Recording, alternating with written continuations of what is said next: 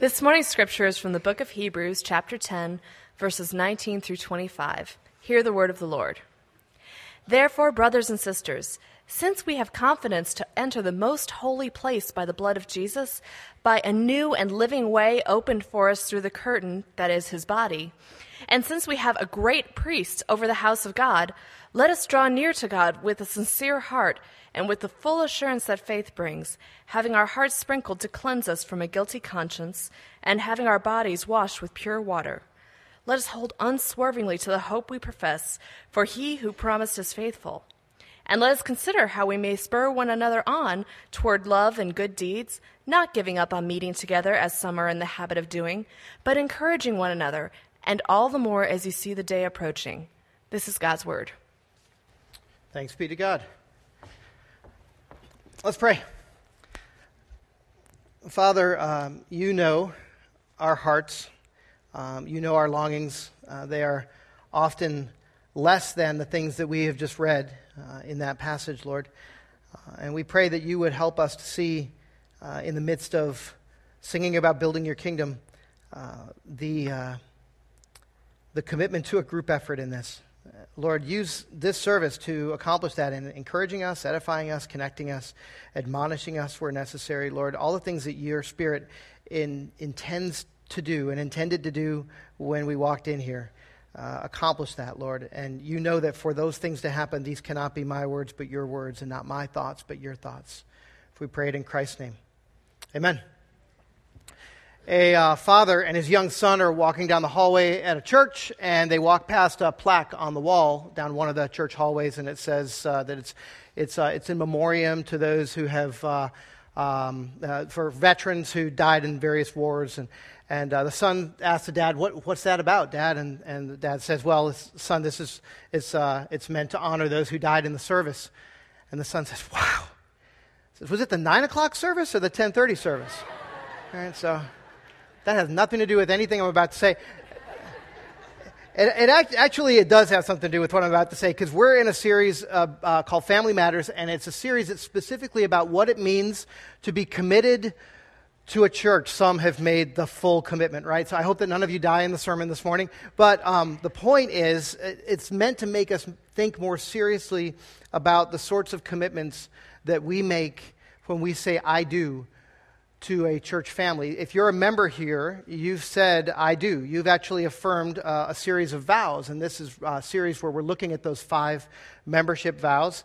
If you're not a member here, or if you're visiting with us, you're probably not familiar with those vows, but you're familiar with the idea of vows, and maybe you've taken vows at other points in your life, whether that would be for a baptism or in a courtroom or maybe as it relates to your profession. Certainly the most common place where we're familiar with vows is at a wedding. When I officiate a wedding, I ask this: do you now have this woman to be your wedded wife, to live with her after God's commandments in the holy estate of marriage? And will you love her, honor her, cherish her, forsaking all others, so long as you both shall live? Something to that effect, right? When I ask them to repeat after me, they say, "I take you to be my wedded wife.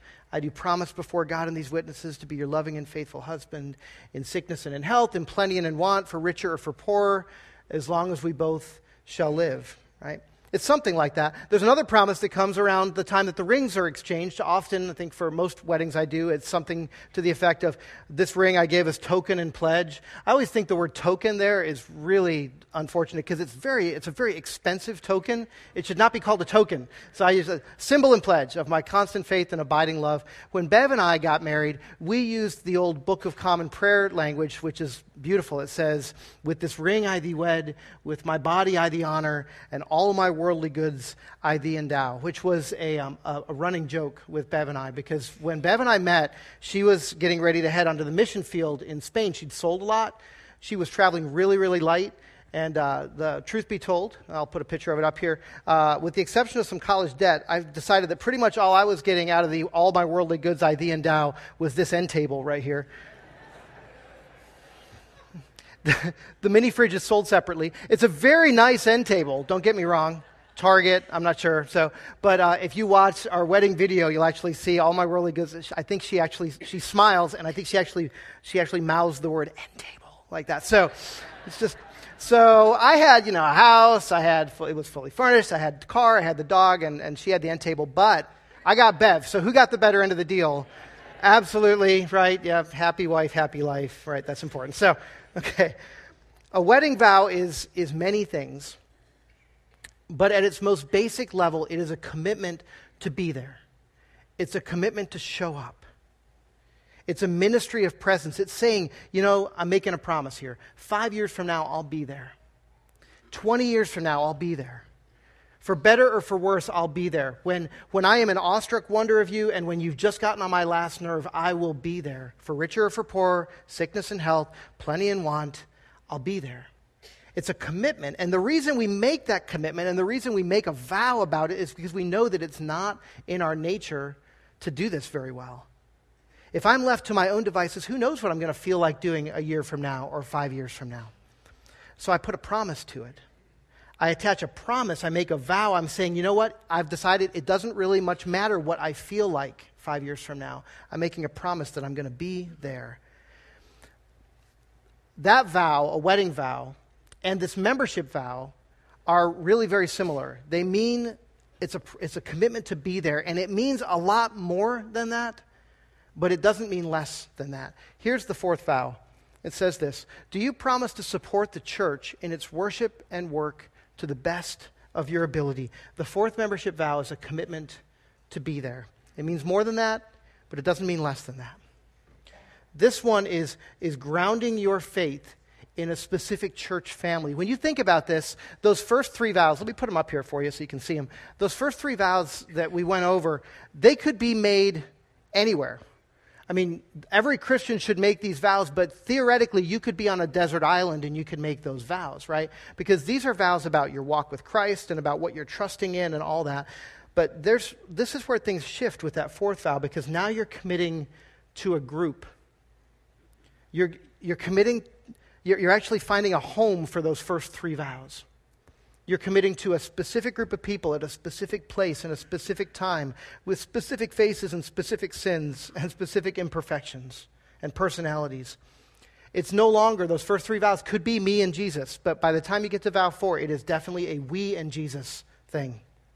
Will you have this particular bride, this particular church, to be your lawfully wedded wife?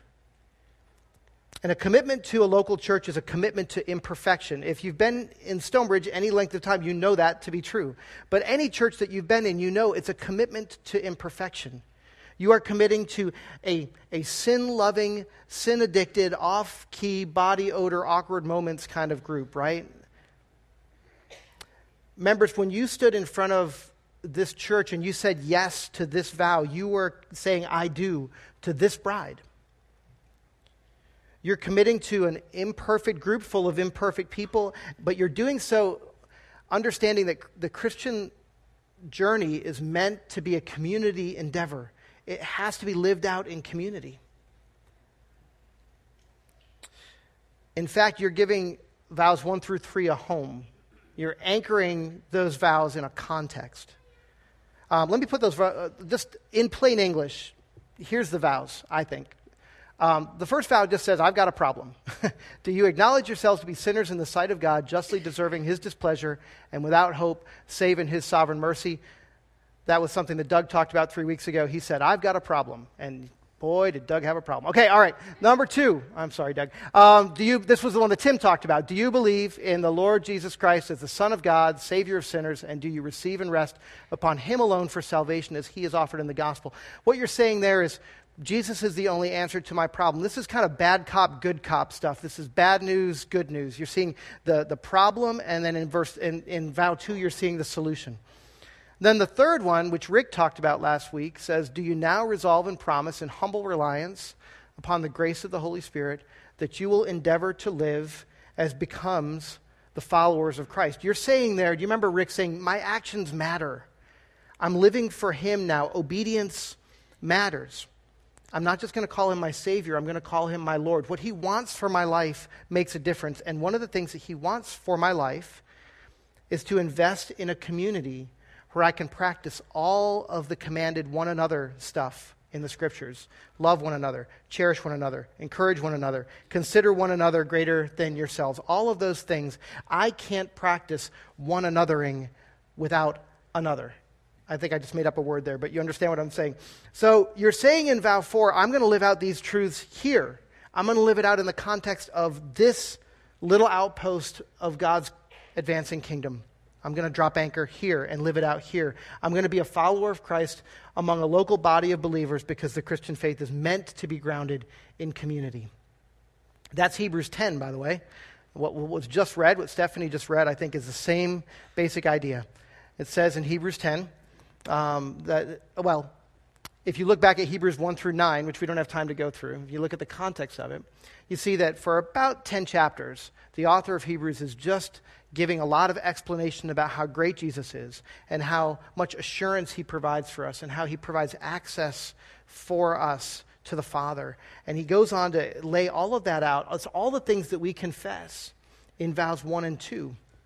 And the passage that we just read is the moment at which Hebrews shifts from the explanation to the application, and it dives right in. It goes into 3 or 4 different commands there. And here's the commands. The first one, he says, is draw near to God. He says you're accepted and you have access. This is vows 1 and 2. It says you have a guilty conscience that you need to be cleansed from, but that's vow 1, right? Vow 2 says, yeah, but the Lamb has washed you clean, has sprinkled you, and you have been washed. Then it goes on to say, the second command here, he says, hold fast to the confession of your hope. Hold fast to your hope without wavering. He's saying, take all that confidence now that you have, that assurance of faith, and live it out. Live like the gospel matters. That's the third vow. It's the same idea. But his third application after all of that, he says, stick together. After laying all the foundations for 10 chapters, he so quickly gets to the idea that this has to be done in community. This is verses 24 and 25. And because this is something that he's telling us to do together, I thought it would be good, if it's okay with you guys, if we read this together. So will you read this with me? And let us consider how we may spur one another on toward love and good deeds, not giving up meeting together, as some are in the habit of doing, but encouraging one another, and all the more as you see the day approaching. He says that we need each other to be spurred on to love and to good deeds, that we need each other for that we need to stick together. In order to encourage one another, he says, you got to keep on meeting together. You got to keep on doing this thing. You've got to not give up meeting together. It is so easy for us to give up on that because we get jaded and we look around. Don't be shocked that the church is imperfect. Don't be shocked that the people around you are imperfect. He says, don't give up meeting together. So what does commitment to a church family look like? It's a lot of things. I think in Hebrews it says too. It says, don't give up meeting together and encourage one another daily, all the more as you see the day approaching. I think that the vow 4 gets at the same ideas when it says that we're supposed to support the church in its worship and work to the best of our abilities. The same idea. Worship, among other things, meeting together, and work, among other things, serving and working towards a common goal together, right? So let's look at those two. The first one is worship. And like I said, it means a lot more than this, but let's start here. A commitment to show up. Okay, let's start there, shall we? Just come into church and you're saying, oh, good, I picked a good Sunday to come. I'm here. So obviously I've met this requirement, and it's really good that I'm here this Sunday, so I don't have to hear this on the podcast and feel guilty later, right? But I do think that this is a conversation that, even though you get credit, yes, for being here this morning, this is a conversation that we all need to have. Because here's the issue. The stats on church health have recently discovered that the problem with decreased church attendance in our country today might not be that less people are coming. It might be that more people are coming less often. Tom Rainer studies this stuff a lot, and he says this, simply stated, the number one reason for the decline in church attendance is that members attend with less frequency than they did just a few years ago. And then he goes on to explain it. He says, imagine you've got a church, it's 200 people, and all of them have perfect attendance, so your average attendance is You guys are sharp. 200, right? But then imagine that half of the church start only coming 3 weeks out of 4. You would say they're still in, right? I mean, they're still very active members, but half of the church starts coming only 3 weeks out of 4. Now your average attendance is, anyone want to guess? It's 175, right? So get that. Nothing's changed. Nobody's left. Everybody's still active. Everybody still loves the church, but attendance has just dropped 12%.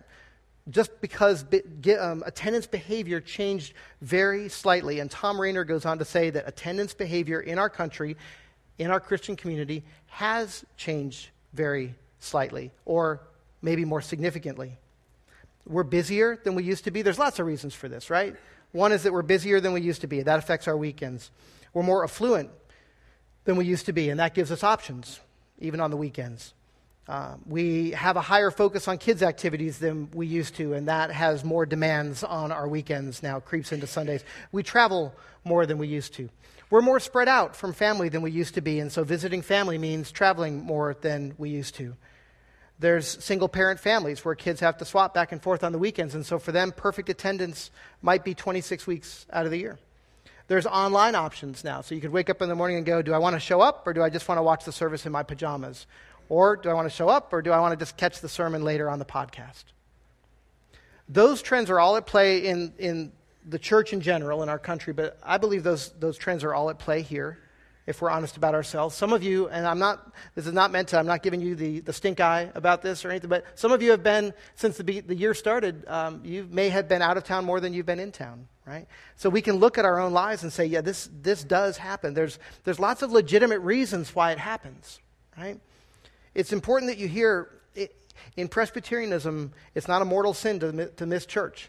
It's not the unforgivable sin to miss a Sunday. It's okay if you're out of town for the weekend. If you're sick, you do not have to bring a note from home the next week.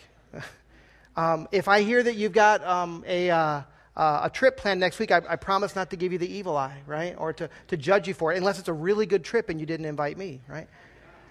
But if in a month you're missing 2 out of 4 Sundays, 3 out of 4 Sundays, even for what you would have to agree are legitimate reasons, I think it's a good thing if you would just do this. Just ask yourself why, and then please do this. Just don't let yourself off the hook too quickly. Because even legitimate things, even good things, sometimes it can be too much of a good thing.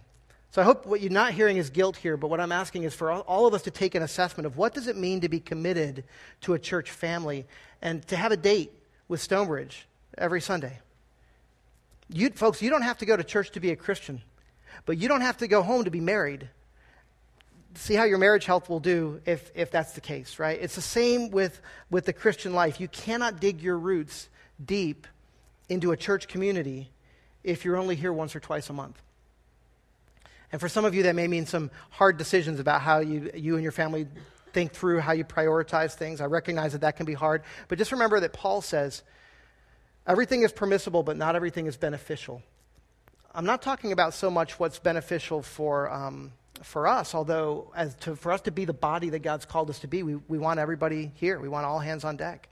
But it's also beneficial for you to be a part of this and to be a part of community on a regular basis. It's beneficial for your spiritual growth. I'll give this example. Bill Hybels is pastor up at Willow Creek in Chicago, and he says that very often, this happens here as well, but very often after the service, somebody will come up and just talk about how providential it was that they were here. The sermon was exactly what they needed to hear. That it spoke to them so clearly, and God was they're so glad they came, and it's amazing because they almost didn't come, and they're so glad that they did. And Bill said that he's decided that when people say that now, he's going to start taking the bait. When they say, I almost didn't come, he says, really? Well, so tell me how that works at your home. Do you like in the morning, do you flip a coin? Do you draw straws? Like, how do you determine whether, you almost weren't here? Why? Why wouldn't you be here? Then he goes on to say this. This is in a book that he wrote called Simplify. He goes on to say, what do you want to become? If you have even the vaguest interest in becoming a more dialed-in Christ follower, someone who knows a little more about your faith, who is becoming a little more like the one you claim to follow, then there are a few words that you need to write on your calendar, and church is one of them. I love that he thinks about that in terms of the calendar, because for many of us, especially in our work world, right, our church, that's our calendar is our marching orders, right? Our calendar determines the things that we need, the things that we need to do. It shows, the calendar reflects the things that we value. So let me ask you this. Do you actually have Stonebridge, Sunday at Stonebridge, on your calendar? Like literally on your, I'm going to make this easy for you, right? All those mobile devices that we told you to silence a minute ago, you can pull all those out for a moment. And you can type in this tinyurl.com/Sunday at SBCC. If you type that in, it will put on your calendar from 9 to 11:30 every Sunday, Sunday at Stonebridge. It's a date, right? It will put it on there from now until Jesus comes back.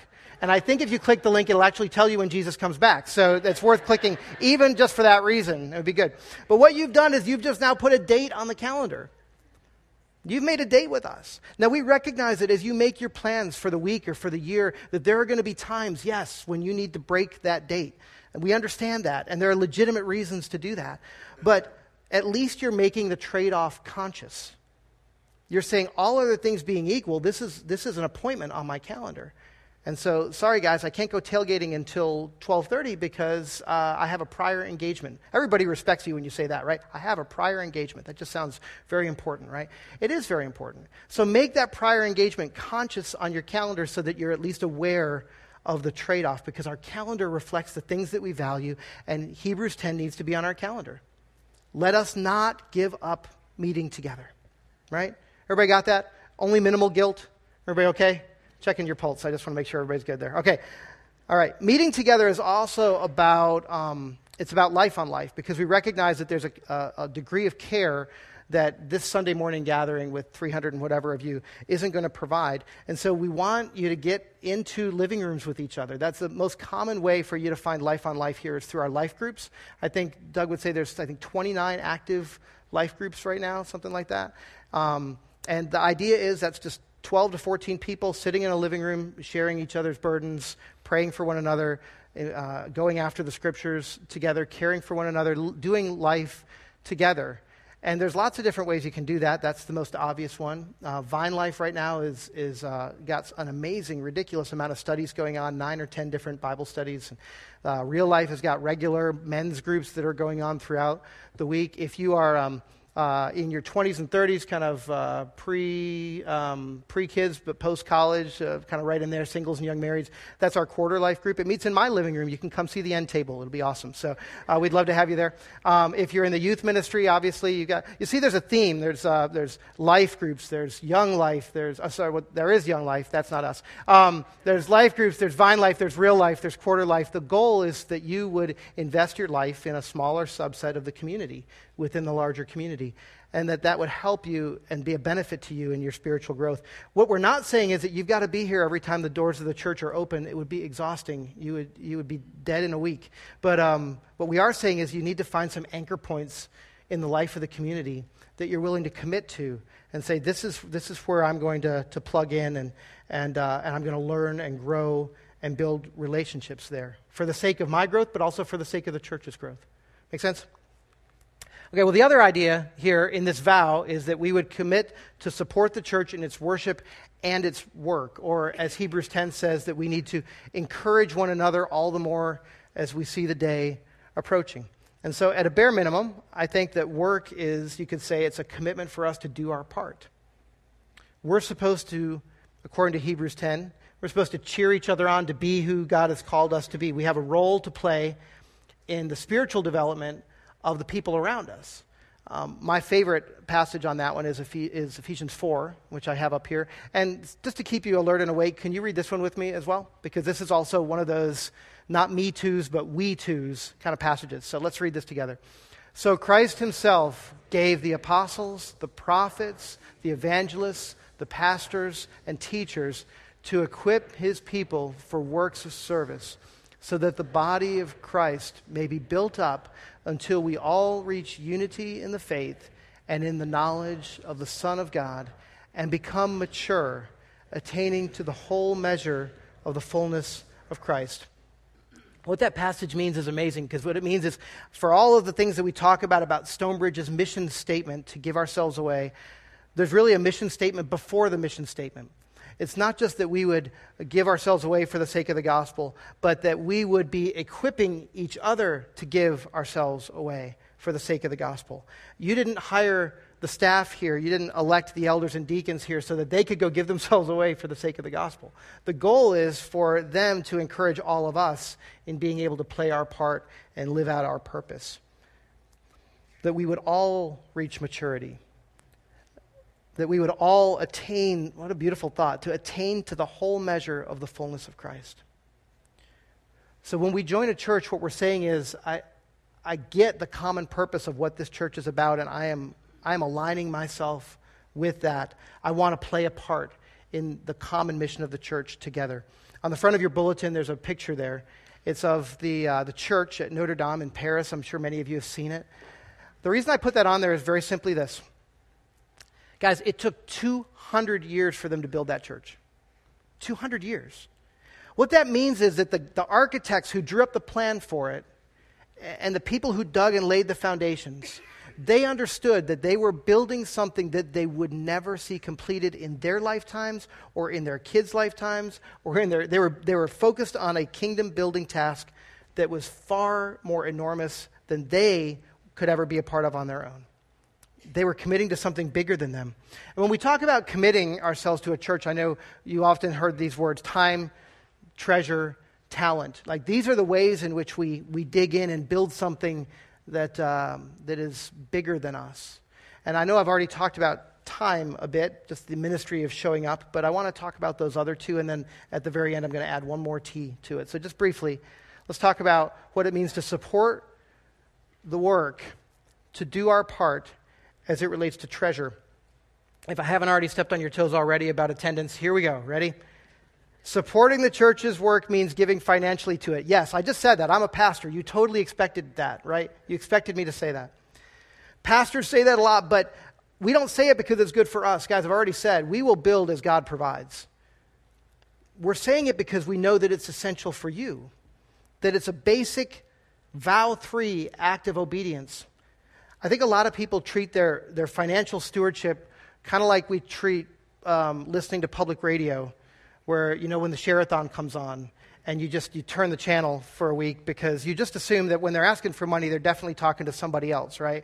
But when they're done and their goals and ministries have been funded, we're going to turn back because now we get to listen to the things that other people have paid for again, right? I'm one of these people. I apologize. I like listening to NPR on occasion. I like the music. There are a lot of differences between NPR and the church, obviously, but one of them is this, and I guess I just confessed that I'm a NPR freeloader. Sorry about that. But one of the big things is that it's not, according to Scripture and the third vow of following Christ in obedience, it's not an optional thing for us as it relates to giving to the kingdom, giving to kingdom work, giving to the church. It's not an option for us as believers.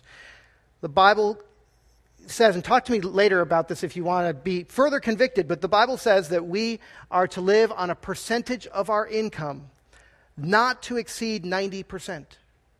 And we're supposed to give the rest of that away to kingdom work. And if we've made a vow to a church saying, we agree with the common mission of this church, we agree with giving ourselves away for the sake of the gospel, and we agree with India and Brooklyn and Charlotte and the kids and all the things that this church is doing, then of course the lion's share of what we're giving to kingdom work would happen within the context of what we're all trying to build here together, right? It just makes sense that we would all get behind the mission of the church in that way, that we would do our part financially. And so part of what it means is to support the work of the church is to get behind it with biblical, faithful, financial stewardship. Another part is as it relates to your talent. Ephesians 4 says it's the job of God's people to do the work of ministry. It's not the pastor's job. It's not the children's director's job, the youth pastor's job. It's not the elder's job. It is their job, but not just theirs. It's all of our job to do the work of ministry. So when you join this church, you have a contribution to make that's a reflection of so many different things in your life, your passions and your interests, your hobbies, your work background, your capacities, your spiritual gifts, your personality, your zeal. All those things become a part of something that you have now to offer as you join this church. There are so many things that we as a church are today that we weren't until somebody with those passions and giftings and capacities joined our church. So many of our ministry partners, so many, our work in India, so much of it came because God worked through individuals who had certain gift sets and certain passions. And you look at maybe your own life and you go, I don't know what I have to offer.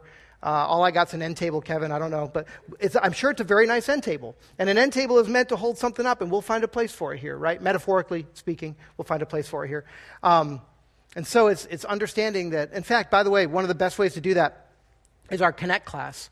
And so if I can just say for a minute, Connect was made to be kind of a sequel to the Discover class, to say not just, okay, great, now you've joined the church, but, okay, now what does it look like for you to serve the church, to be involved? And so we take a look at your passions, your life experiences, your capacities, and your spiritual gifts, and your personality. We take a look at those things.